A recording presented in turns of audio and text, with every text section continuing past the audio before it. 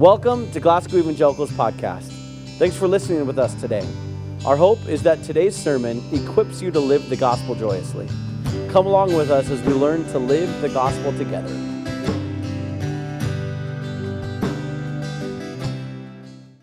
I want to say what a pleasure it is to be here, be part of a celebration of a newest addition to our congregation, Ivy Joy. What a pleasure. And just want to get right into it. Ephesians chapter 1, first 8 verses we're going to take a look at. It says, here we go. This letter is from Paul, chosen by the will of God to be an apostle of Christ Jesus. I'm writing to God's holy people in Ephesus who are faithful followers of Christ Jesus. May God our Father and the Lord Jesus Christ give you grace and peace. All praise to God, the Father of our Lord Jesus Christ, who's blessed us with every spiritual blessing in the heavenly realms because we are united with Christ. Even before he made the world, he loved us, chose us in Christ to be holy without fault in his eyes. God decided in advance to adopt us into his own family by bringing us to himself through Jesus Christ. This is what he wanted to do, and it gave him great pleasure. So we praise God for the glorious grace he's poured out on us who belong to his dear Son. He's so rich in kindness and grace. He's purchased our freedom with the blood of his Son and forgave our sins. He showered our kindness. He showered his kindness on us with all wisdom and understanding. What a beautiful verse there, verses. And if you would, join me in prayer before we get too far into this. Lord, I thank you for this time together. Lord, thank you for these people Lord, you've chosen that we live in this time at the same time in this part of the country and in this body. Lord, thank you for the love between us.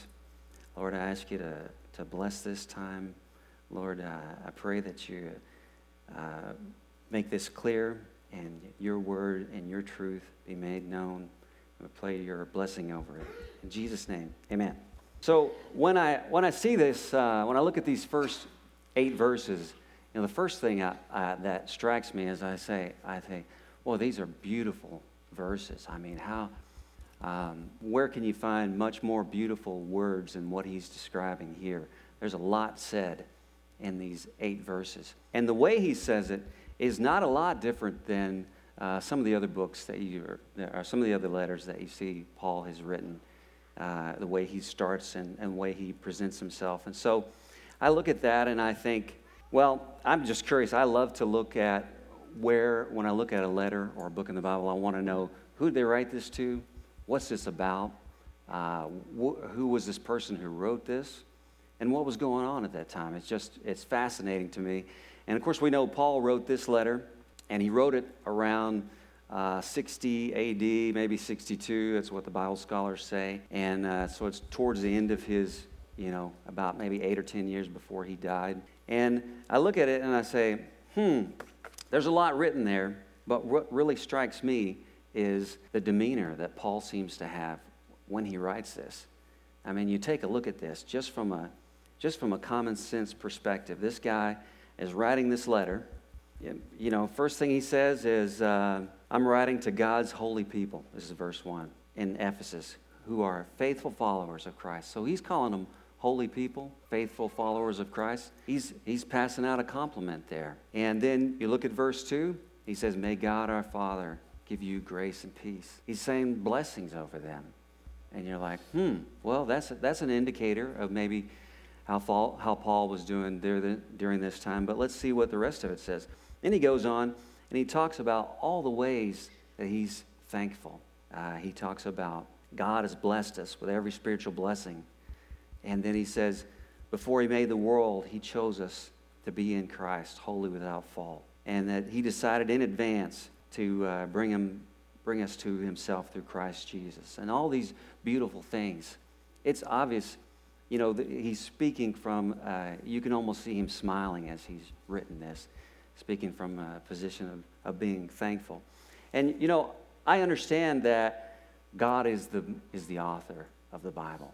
And we know that that's obvious. But yet we also know he used man to write it out and to pen it out. And we can see how there are examples written in the Bible that relates to, what was going on in their time. And that's why one reason I'm so curious as to what was going on when a particular verse or letter is written.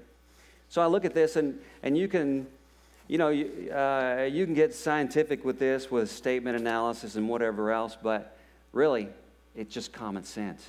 You talk to someone, and they say, "Hey, how are you doing?" And boy, you look great today.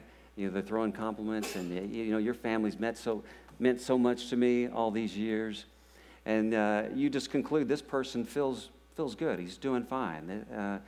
And it's the other side of that is what your mama told you when you were little. If someone said something hurtful to you on the playground, your mom would say, "Honey, it's not so much about it's not about what they said. When someone says something hurtful to you, it's really telling you that that person is hurt." But when someone's talking like this, I look at this and I go, "Wow, Paul must be really feeling good." So what's going on in Paul's life at this time? We've already said that this is towards the end of his career, towards the end of his life on earth anyway, maybe about the last 8 or 10 years. So I look at this and I say, all right, well, we know Paul was a tent maker. So what was going on there? He seems to be flying high. Has Paul figured out a really good design? He can make this tent with inexpensive materials. It's great quality. It's one of those, it just pops up, goes down, keeps you warm at night, and, it keeps the sun off you during the day. That's what's going on here. Because, Paul, we see in other chapters that he didn't like being a burden with other churches and what have you financially. And, he was a tent maker. So maybe he's supporting himself just fabulously. Maybe he's making so much money that he's sending others out too. Maybe that's what's going on here. Because when I read this and I look at this, I say, well, in today's terms, that would make sense. But when I look at it a little closer, we know, some of the things of Paul's journey. We know that he wrote 2 Corinthians, and he describes some of the things that he'd been through. And he wrote 2 Corinthians about, 5 years or so before this. And Paul talks about, he received 39 lashes. And that's pretty rough stuff, we know, getting 39 lashes. He didn't get it once or twice. He got it 5 times, Paul. But that's not all. He was 3 times beaten with rods. This is before he wrote this letter in Ephesians. Once he was stoned. And we know what normally comes after those words when someone says that someone was stoned. The 3 words usually follow it: stoned to death. So not a fun time. And then he says 3 times he was shipwrecked. Once he spent a whole night adrift at sea. And then he said that aside from that, he's faced many dangers. So you think, well, maybe all of that changed. Is that what happened with Ephesians and all of that changed and he's just so thankful? Well, I look at it a little closer. We know Paul wrote this from jail in Rome. And I look at this and I think, wow, yeah, there's a lot of beautiful things in this scripture. But it takes me a while just to get past his demeanor, his perspective on life. How does he write like this? How does he pass out compliments, say blessings to folks? Hasn't said a word about himself. And then he's bubbling over with all the things he's thankful for. And he writes them in such a beautiful way. And I said before, we all know God is the author of the Bible, but it had to come through Paul. And you can see the perspective or the demeanor when he writes it. Now, of course, we are unable to judge people's hearts, because that's God's job. But we can see indicators. We all do when we're talking to folks. We can tell how they're doing. We can read a letter or an email from someone and tell how they're doing as well. Matter of fact, some of the experts who look at statement analysis, they say that the best way to tell if someone's being truthful or not is by looking at what they write out. So we know there are things we can see from this. When I think about perspective, I thought in contrast about another person. And frankly, I've watched a documentary in the last few weeks, and I watched one on Evel Knievel. I don't know if you guys remember Evel Knievel, but I'll tell you, for those that are young enough to not know Evel Knievel, before X Games, before the motorcycles were jumping and doing flips through the air and doing all these crazy things, before the skateboards were doing the same thing, and before people were getting on, their snowboards and doing incredible flips and tricks, there was Evel Knievel. In the 70s, Evel Knievel was taking a regular Harley motorcycle, made for the street, wasn't made for jumping. And this guy was jumping like 13, 14 buses. And, really when his career took off the ground is when he was going to jump the fountains at Caesar's Palace in Las Vegas. And he did jump them all right. He jumped the fountains at Caesar's Palace, but he didn't land it. And I'm telling you, he broke almost every bone in his body.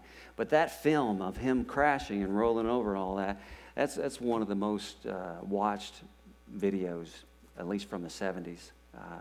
And he became famous instantly. Evel Knievel was traveling all over the country. He even went internationally and doing jumps. Evel Knievel got better at jumping. And at one time, he was jumping about once a week, and he was clearing about $25,000 each week doing these jumps. And that's a lot of money back in the 70s, $25,000 a week. And Evel Knievel had 2 Lear jets. When he'd travel around, he went around in a Lear jet. His crew and whatever were following, doing whatever. He was in a Lear jet. And a reporter asked him, well, why do you have 2 Lear jets? He said, well, when I'm in the air, I want to look over. I want to see that gold and Evel Knievel on the other Lear jet. And that's why he had 2. So the guy was definitely, if you look at it from a normal point of view, he was on his game. He was very successful. He was doing very well. He was a good speaker. He always had something positive to say. He always talked about patriotism, and he wore red, white, and blue.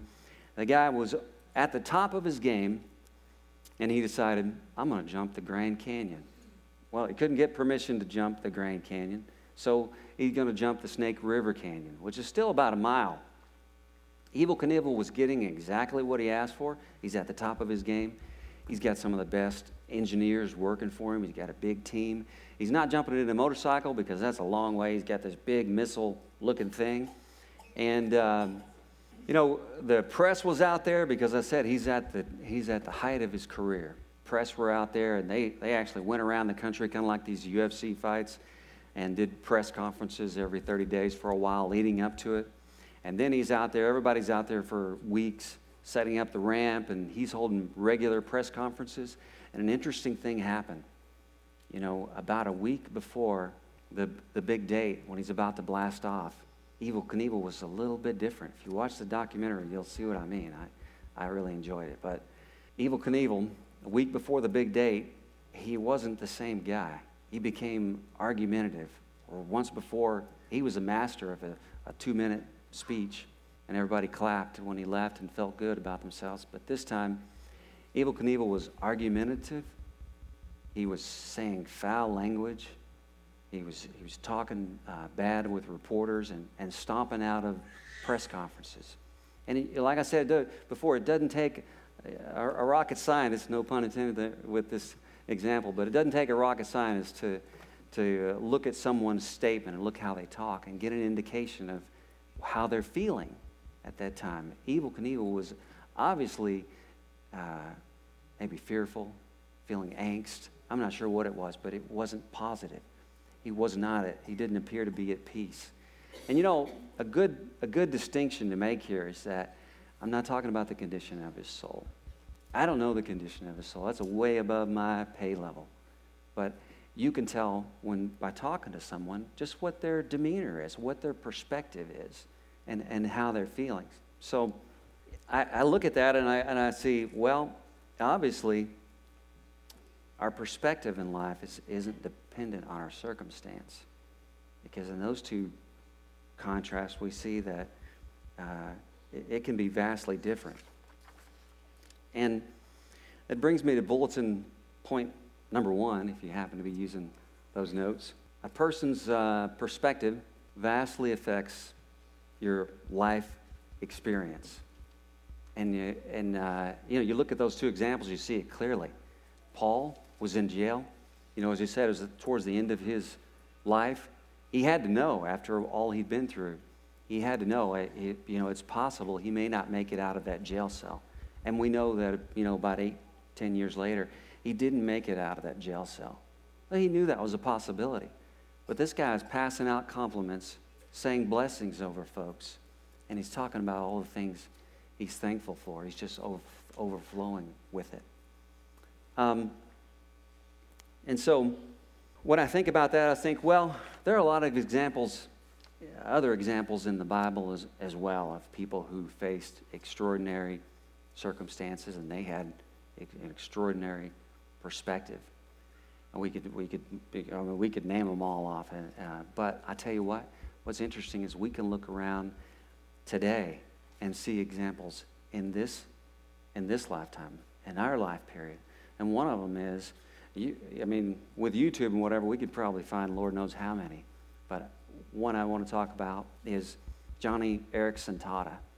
I don't know if you've heard of Joni Eareckson Tada, but Joni Eareckson Tada, when she was a teenager, she was very athletic. And she loved to ride horses. She loved to swim. And she was into sports and a lot of things. But when she was 17 years old, she was out with her friends at the lake. And she didn't realize that the water was more shallow than she thought. She dove in the water and she broke her neck right about here. Joni Eareckson Tada, from 17 years old, was completely paralyzed from the neck down for the rest of her life. And she's still alive, but she was paralyzed from the neck down. And Joni says, in her own words, she says, I struggled with life after that happened. She wasn't sure if she could face life after that. She didn't know if she wanted to live life after that. And then she struggled with God. It's like, God, how can this happen? What are you doing? Why me? What's going on here? What did I do wrong? Is that what it is? But then she said, at the same time, she's struggling with her paralysis. And she says, like I said in her own words, through the years, she learned incrementally, step by step, how to put her full trust in God, even when she didn't understand what was going on. She put her full trust in God. And she began to blossom like a beautiful flower. And see, Joni Eareckson Tada, although she's completely paralyzed from the neck down from age 17, she's written 14 successful books. She's recorded several musical albums. She has a beautiful voice. She's married. But the way I got to know her is that she had a very inspirational radio program for more than 30 years, podcast. And, just a beautiful story. And there are lots of those. But we know the Bible tells us that God is no respecter of persons. It's not that Joni Eareckson Tada was someone super special. God loves us no more, no less than Joni Eareckson Tada. He just wants our faith and trust in Him during the ups and the downs of life. And this brings me to bulletin number 2, note number 2. See, when God sees, or we see a mess, God sees a message. And I have to apologize. I was up there typing fast, and I didn't capitalize God, but it is the God. That's what we're talking about. But when we see a mess, God sees a message. So there must be something different about the perspective with Paul and with Joni Eareckson Tada. When we see shortcomings, God sees something beautiful. So, question is then, what's going on in your life right now? Well, you may say, well, are you asking about me? What's going on in your life, Dave Burns? Well, I understand. I know what you mean. We're all busy with life, and we just don't stop and think about. There's nothing wrong with being busy. There's lots to do. But how often do we think about what's going on in our life, and how do we feel about it? What's our perspective on it? You see, sometimes the enemy, because we're not talking about salvation, but the enemy wants us to trudge through life and not enjoy life and not see that we are made to live in hope. But let me ask you a goofy question, just to help bring this to light, okay? This is a goofy question, all right? You got to give me one at least here. So do you think when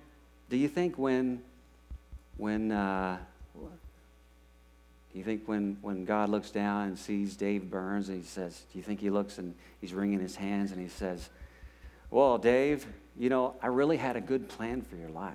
I had a good one. I had some good things planned out for you. And you know what? If you hadn't chose blue instead of yellow or whatever, if you had done this or that, I really had something good. I mean, before the earth was formed, we read some beautiful things in those verses. I had a plan for you. But here's another one. Well, the weather went bad. I know this is ridiculous, but it's to prove a point. Sometimes we let those kind of thoughts creep into our mind. We're like, well, if I hadn't been born with whatever, or if I hadn't gotten this really serious diagnosis, or if my spouse was whatever, or if I weren't dyslexic, whatever it might be, this would be, God's hands wouldn't be tied. And see, we never say that out loud. We wouldn't say that out loud. It's ridiculous. But sometimes we think that way. These thoughts build up in the back of our head. And that's why I'm saying it out loud. We can think about it. So, like I said, here's just a short list. We think, well, if my boss wasn't so whatever, if my spouse wasn't whatever, if I had a house, or if I had a boat, or if I had a camper, or if I had made better grades in school, or if people weren't so hurtful, or, there's just lots of things. And we don't say those out loud, but those thoughts creep up in our mind, and it affects the way we conduct ourselves. So you might say, some people might say, well, what you're talking about here is I've heard that scripture of all things work for the good of those who love him. And you know what? Some people will say, that's just a cop-out. That you're just explaining why God's not doing anything for you. That's what that is. Well, I guess you could find a cop-out anywhere you look for it enough. But I like the way C.S. Lewis describes it. And if you throw this quote up here, C.S. Lewis. C.S. Lewis says, hope, and that's what we're talking about today, right?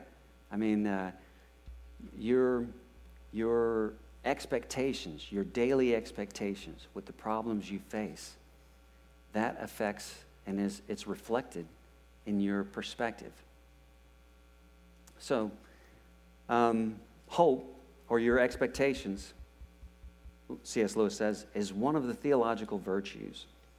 This means that a continual looking forward to the eternal world is not, as some modern people think, and that's what C.S. Lewis said, a form of escapism or wishful thinking, but it's one of the things Christians are meant to do.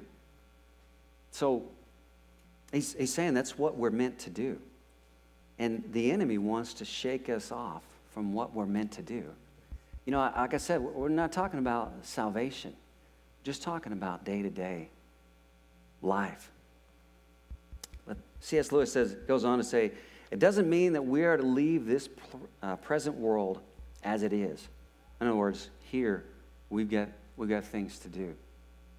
And I think that's why the enemy wants to get us off our game. And it starts with your mind. But so, and he says, if you read history, you'll find that Christians who did the most about the present world were just those who thought most of the next. Pretty awesome. Pretty awesome. But and that brings me to my next point, is that God, or faith, hope, all those things, it's not a license to turn your brain off. God gave us, and point number 4, he gave us thought and reason for a purpose, to think things through. Most importantly, to think through those things, those obstacles in life, from a biblical perspective. In other words, in the light of the truth. Like this beautiful truth that we read here in Ephesians. And so if the musicians would come forward, I'm going to go to the last point here. I want to take a look at Romans 4:17, please. So Romans 4:17 says, well, first of all, it's Paul again, and he's writing to the Romans. This time he's talking about faith, but I just love the point that he makes at the end of this scripture here. He's talking to them about faith and how important faith is, and he's using Abraham as talking through Abraham as an example. But he says, in the second part, he says, this happens because Abraham believed in the God who brings the dead back to life, and he creates new things out of nothing. You know, so many times we look at our life and we think, God, I got nothing here.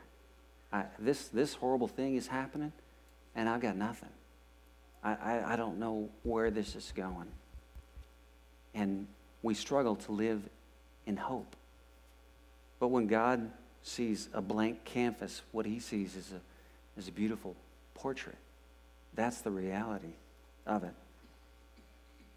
And that brings me to note number 4. Bulletin number 4 note, if you don't mind. It says, proper perspective brings peace. And you think about that. You take it to heart. If you know that no matter what happens, you got a foolproof method to win this hockey game, no matter what. You got a secret weapon you're going to pull out in the last period. You're not going to fret any of what's going on during the game. And of course you're going to give it your best shot, because that's what we're obligated to do. But when you have that biblical perspective, or you see life in the light of the truth, then you have peace. And Paul goes on, we were looking at Ephesians chapter 1, and in verse 18, if you would pull that up next.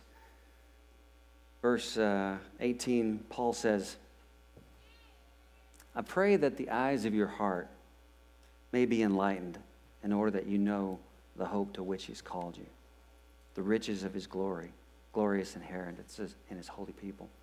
So what Paul is saying is he prays that your eyes of your heart are enlightened. And we might think that there's no hope in a situation, but it's never hopeless, because we're made to live in the light of the hope. You see, you might see someone and you say, wow, this lady I heard sing, she's got a beautiful voice. She sounds wonderful. That lady was born to sing. Or you might see an athlete, a runner, who runs. I hear there's a young kid right now that's breaking all the records in the 100-yard dash. You might say, wow, that kid was born to run. Well, you know what? We were born to live in hope. That's where we're supposed to be. We were reborn. We were born again to live in hope. That's the natural state for us. That's where we'll be. And God is worthy of that. He's a worthy pilot of our life. So, you might find yourself in jail. Hope not, like Paul. Or you might get that serious diagnosis as part of life. I guess it's all a matter of time for all of us. Or whatever it might be, a marriage that's struggling, or a relationship with your children, or a close friend. You might find yourself in those situations. But, I want to take the advice from Paul. I want to pray that the eyes of my heart are enlightened so that I know the hope for which I've been called. Because, see, when you live in the light of the hope of which we've been called, then we'll be handing out compliments no matter what. We'll be in the bottom of a jail cell. We'll be handing out compliments. We'll be saying blessings over others. And you won't be able to shut us up about all the things we're thankful for because we're looking at life's circumstances in the light of the truth. Our current circumstances really aren't based on what we're going through at the time. It gives us a chance to be able to look at God and say, I am relying on your character. I'm relying on who you are, God, to get me through everything. And I love what he says that Dave brought these verses in, that Paul says in verse 7, he is so rich in kindness and grace that he purchased our freedom with the blood of his Son and forgave us our sins. He has showered his kindness on us along with all wisdom and understanding. So in the midst of anything we're going through, it's God's goodness. 6 years ago, and I wasn't going to tell you this story when I came up here, but 6 years ago, Sarah was 3 months old, and we knew we were going to have another child. And if I could tell you what the last 6 years in our life has been in our house, you would probably go, I can't believe you brought another kid into this world. And then we get to the point of Ivy Joy. Ivy means faithful and trustworthy, and joy, of course, is absolute joy. And so there's this, I don't know if it's a bookend, who knows if God's gonna give us another child or whatever, but through work here, every time we would think that we would have another kid, just something here at work would happen, and then we would find out that Virginia was pregnant and we had a miscarriage. And then we would go through all of these struggles of just going, okay, I thought you were going to give us another something.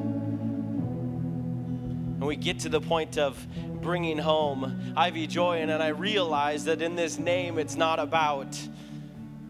really not about this another child. It's about God's goodness. The fact that God is absolutely trustworthy. That God is faithful always. That our hope is found in him and not in our circumstances. And so I hope that this week you guys can go and you look at these verses and you go, I want to be just as gracious as Paul is in everything I do. Because it's God's goodness and his kindness and his grace. And it's through his Son, Jesus Christ, that we have that. And we can have hope for the future. So would you pray with me? God, you are good.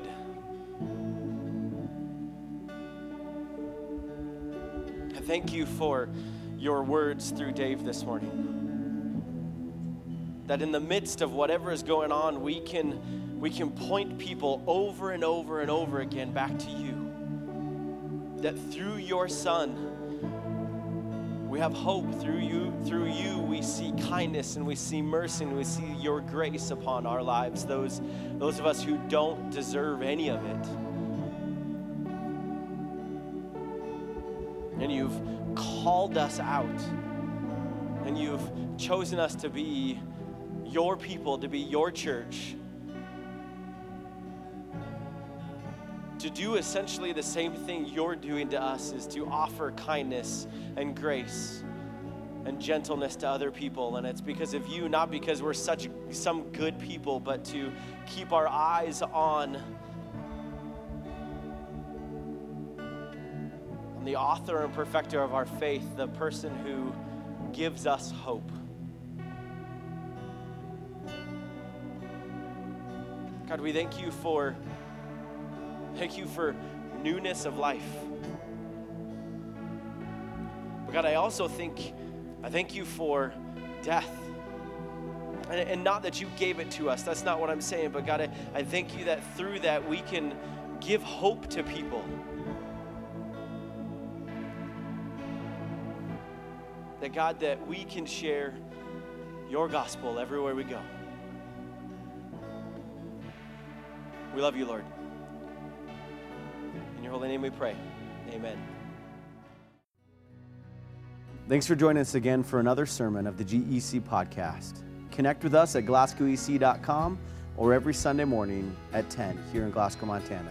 If you enjoyed this podcast, we'd love for you to subscribe, rate, and give a review on iTunes, because this helps us share the word with more people. See you next week.